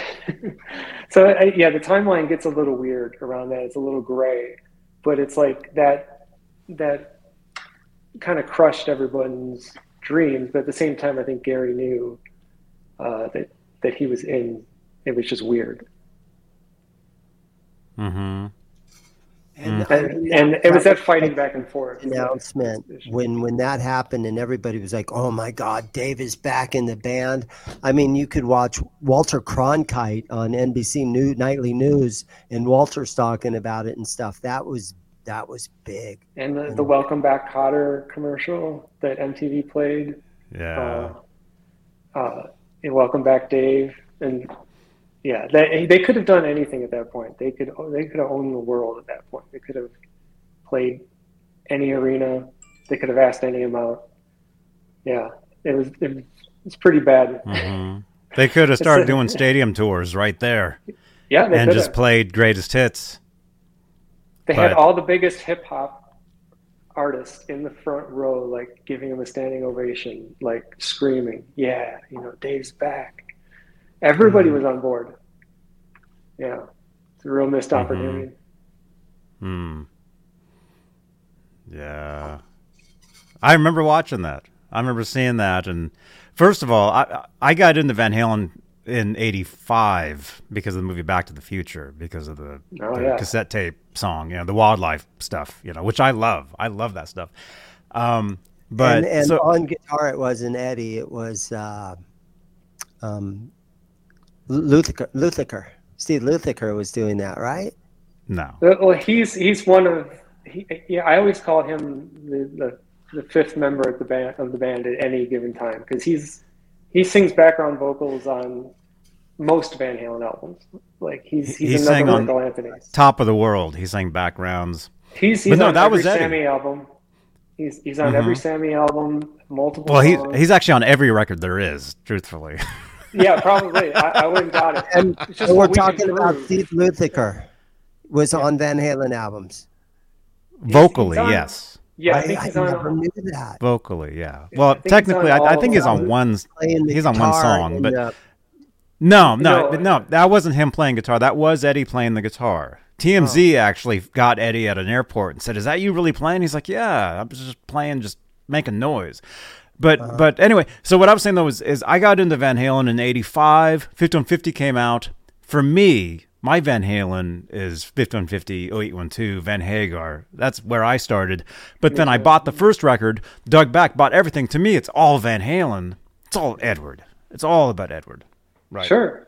And we think about that as compressed time, those Dave era albums. But if you think about it, going back if we're going into 2023, that would mean that Van Halen 1 would have come out in 2017, and 1984 would have come out just a month from now. So that's how short it was. they packed that stuff in a Oh. short amount of time. Yeah. Yeah, it was quick. But I forget what I was gonna say. I totally forgot what I was gonna say. Oh, I'm 6 sorry. albums I get worth of the. stuff in 6 years. Huh? No, before that, you started talking about Lukather. You started talking about what was it? I forget. Yeah, I can only prove from interviews that he was on certain albums, but I know he's on more. And he's a part of the background sound of Van Halen. I had no idea. And Ted Templeman, I think, came in on a few songs too early on. It's just they needed a more full sound for the background vocals. Mm-hmm. And Steve Lukather was always there. He was always at the studio. He's up in there going, "How does it feel when it's love?" I'm sure he was on that. Yeah. But in proper pitch. That is really cool. I did not know that. Yeah, You can't he's be everywhere. You can't be sure of what happened at 5150 because that was a pretty tight club there. Yeah. Man, I wish I could remember what I was going to say. I'm going to rewatch this later and then figure out what it was. I was going to ask a question. I don't know. Something about I'm Van sorry. Halen. We get pretty worked up about Van Halen. Was Steve Lukather part of any of the writing process in the Hagar years? Oh.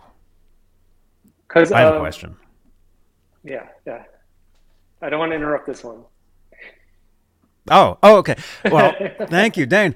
All right, I don't know if this is in your book, but you know how the 5150 leftover track, you know what I'm going to say, I Want Some Action, how that was supposed to be on 5150, and then Edward played an instrumental version of it on Saturday Night Live, and then Lukather recorded a version of it called Twist the Knife, where I think Edward was on bass, for Luke's album.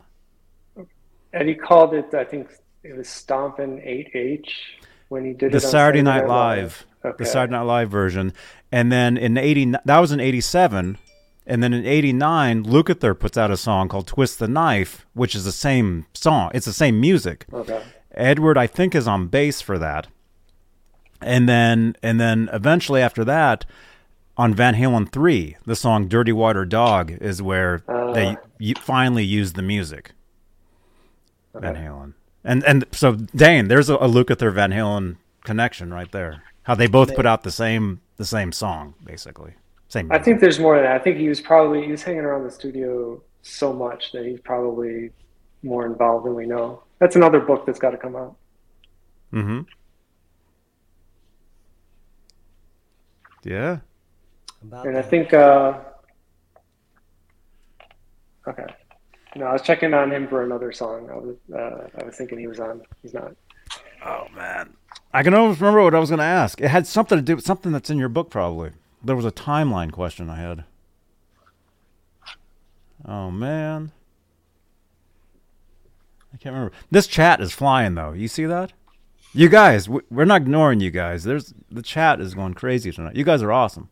By the way, we're giving away some vinyl at some point. Usually at the very end of the show, we spin for a Pretty Woman right there. CJ, do you know about this? You ever heard the single version? You ever heard Pretty Woman just on its own? Probably not on a 45, no. So this right here, if you were to put this on a turntable and play it, you would hear the actual beginning to the song, which you don't hear on the actual record. Because on the record, Intruder goes right into Pretty Woman. But on the actual recording, on the single, that was actually released before Diver Down. The song was put out by itself. Like you look at the actual other version of this where it has the cover, it makes no mention of Diver Down on the back. Mm-hmm. Actually, I think I have it. Is this one? Oh, here's one right here. Look at this. I found one. So you look at... I was a huge Van Halen collector for a lot of years, CJ. I had everything. But... So yeah, this is mentioned in Ted's book, too. So you look at this. There's no mention of Diver Down on there. It just talks about a fan club, which we all wished we were in, you know. But anyway, when you hear the song, I guess I can give this one away. Which one do you guys want me to give away? The one with no cover or the one with the cover? Oh, I'd go picture sleeve all day. Here, we'll start a poll for that. But hey, what I want to say though, CJ, is you put this on, and you actually hear Alex hit a bass drum kick. It goes doom, and then the song starts. You don't hear that on Diver Down because it just goes, it goes right into it. Okay. I bet you it's in that box set.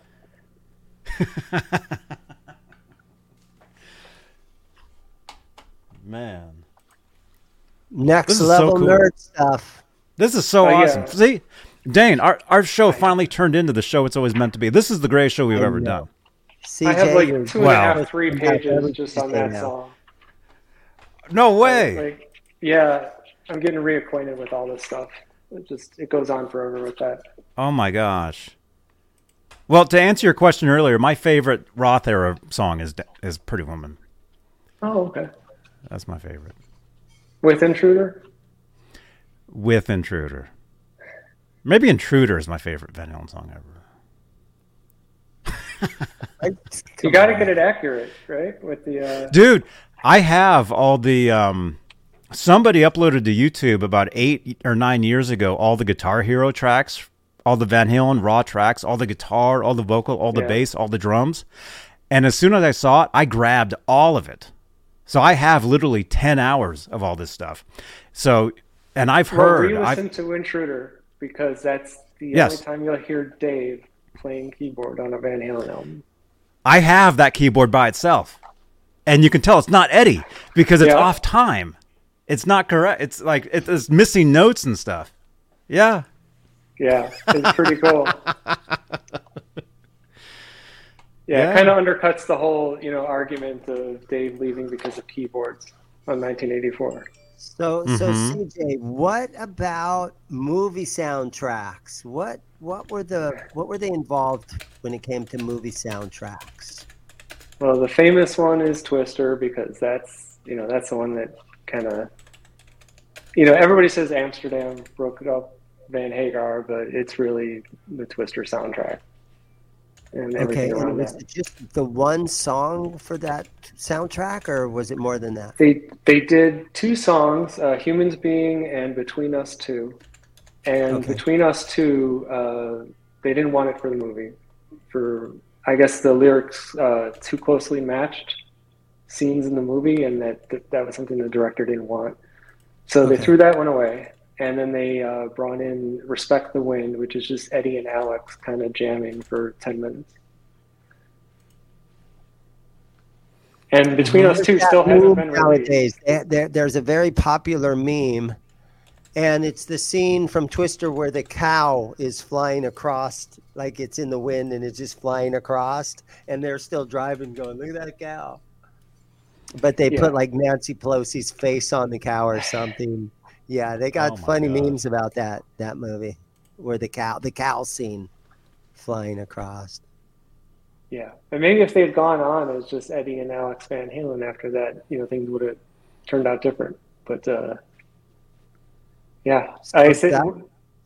Eddie's story was that didn't go good, and Eddie became frustrated with Sammy during that because the song they didn't want to. He was frustrated because he wanted to do the Best Of album. He wanted to do that soundtrack. He wanted to do a whole bunch of stuff, and Sammy was just. He was just kind of over it, and he had family issues. Do a brand new album. Let's not do that. Let's just do a brand new album of all. Brand new songs. Well, that's what. But in his book, he also says that he was just exhausted, and he wanted to live in Hawaii with his, just in his new life, away from he had gotten divorced and everything, and. So he was just like settling into kind of a new, slower life, and Eddie's like, "No, you got to get here to the studio. Let's go. Let's record." And Eddie says, "I just didn't like his work ethic." I think was what he said. It seems like nowadays Sammy is just working so hard at his age. It almost seems like, wow, he has out of every musician that. On earth, Sammy Hagar has the best work ethic out of everybody. I mean, he's a real go-getter. Yeah, so, there's a lot of things that were frustrating Eddie. I don't think that was the whole story. I think the whole Cabo Wabo thing, where they invested at the beginning, and then the place, nothing was happening. They divested, and then it took off when Sammy got the shares back, and they kind of held that against him. They held a bunch of things against him. It just something had to happen, something little to break everything up, and it didn't take much. CJ, did you ever make it down to Cabo? No. No, I have a family. They always have a better place to go. Matt's tube on you. Didn't Eddie add some music to the Valerie's movie, The Seduction of Gina? Yeah. Okay. That was in the same time frame as the stuff you like. Yeah. Yep.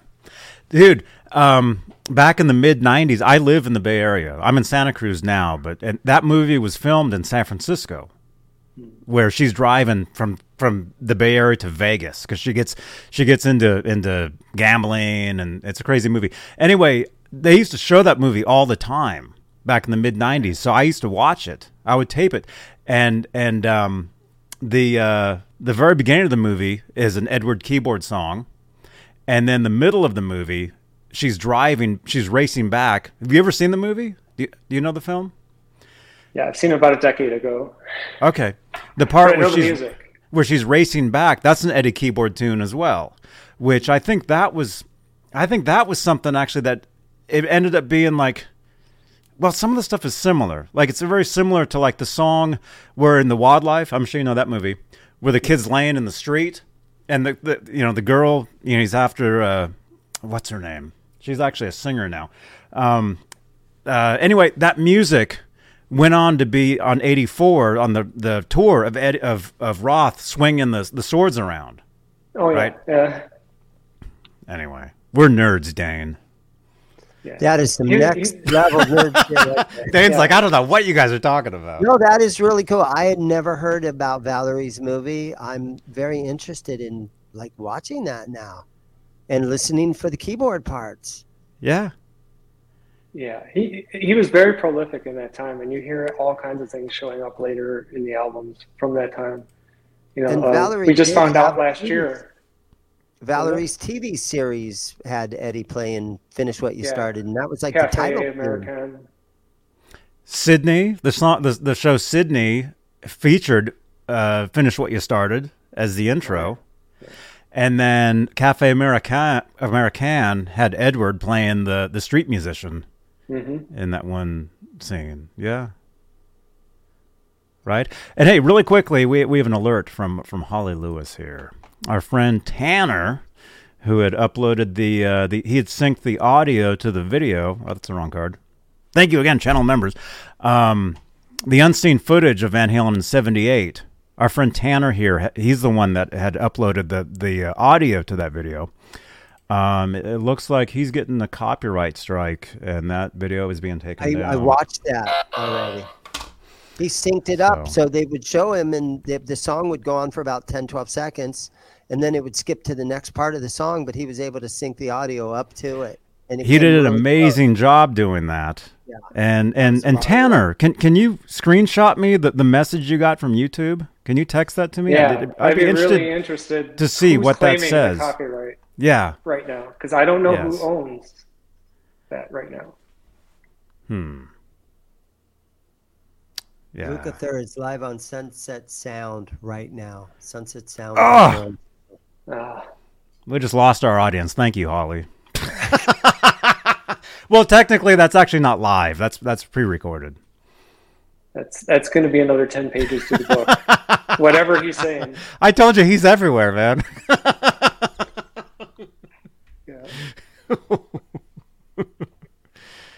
Yeah, no, it's all good. Technically, we're supposed to be over by now. But there's always what they say, and then I there's a lot of stuff they don't say, but I'm sure he's revealing some secrets right now. Bye, Rock. Yeah, I'm going to cut out too, guys. But CJ, this was just a ton of fun. I learned a lot of stuff. Oh, crap. Yeah, this is so much fun.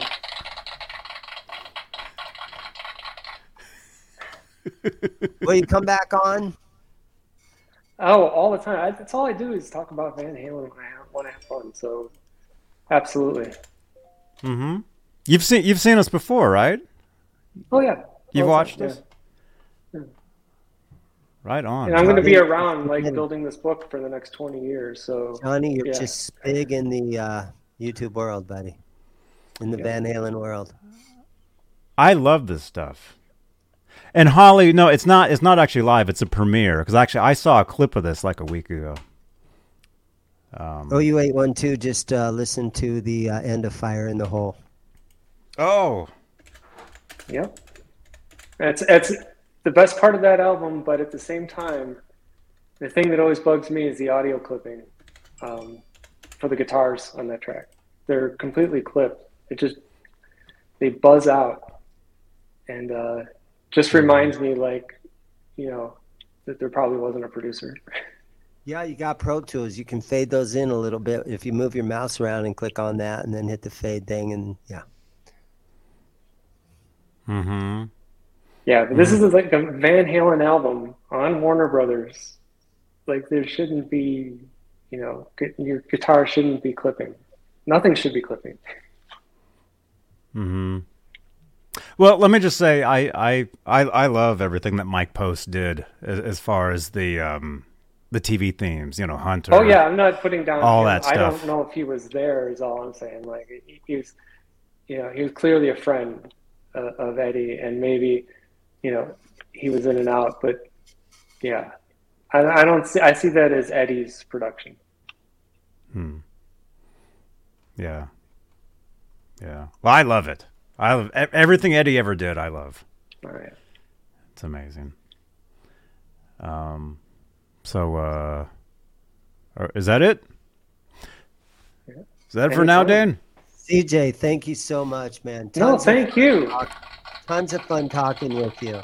Yeah. I wish I'd known about you when I was in Arizona. I would have stopped by.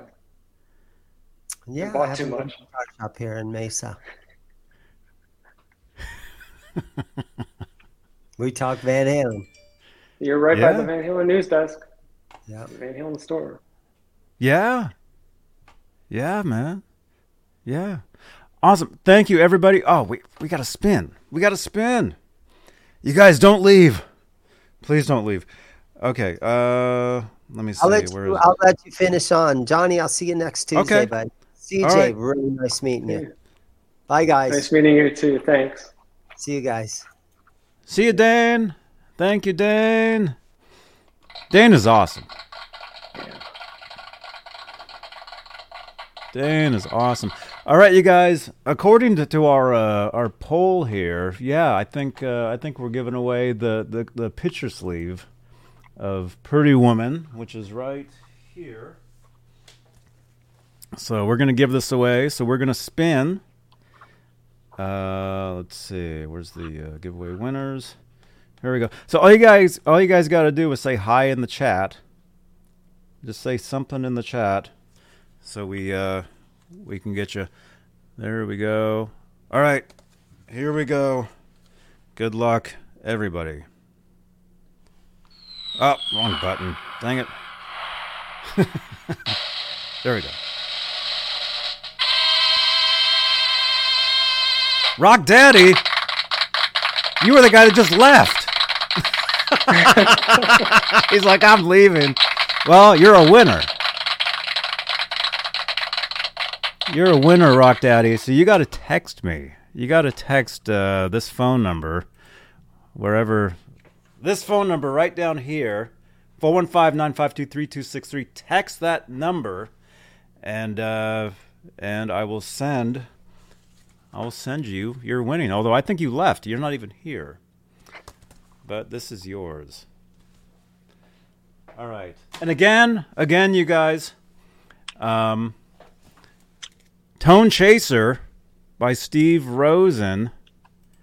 Steve will be doing a book signing and discussing his book January 9th at Book Soup in Hollywood. I'll be there. Music Therapy Laz will be there. So come out and say hi to us. And again, that's on a Tuesday, so that'll be taking the place of this show, January 9th. I think it's a Tuesday. I think that's what I read. Anyway. Yeah. Good luck to you, sir. There it is. All right. Well, hey, CJ, thank you so much, man. No, thank you. Yeah, anytime you want to talk Van Halen, I don't care. Oh, we do this every Tuesday. Well, I do it every day. Oh, right on. Right on, man. Well, hey, it's great to. I mean, we've kind of met. I mean, I have you on Facebook, and you got to get into my group, man. Yeah, absolutely. And anybody who wants a free book, ebook, obviously, I can't afford that much postage. But yeah, just hit me up anywhere. Okay. Yeah, and yeah, you're on Twitter. I think I've got your Substack. Yeah. Again, let me throw the Substack in here. You guys can contact CJ here at Substack, and then everywhere. CJ Chilvers. Yep, not the Pulitzer Prize guy. Not yet. When you update this new book, you will be. Definitely. Of course. If not Nobel Prize, I mean, why not shoot for the top? Yeah. All right. You guys are awesome. And hang on one second, CJ. Sure. Hang on one second. Thank you, everybody. Thank you, channel members. You guys are amazing. And thank you again to our latest channel members. You guys, thank you so much for your continued support for this channel and these shows. And I will see you guys tomorrow from the East Bay somewhere. So keep it right here on Johnny Bean TV. All right. Don't hang up, CJ. All right. Goodbye, everybody. Smash that thumbs up. Good night.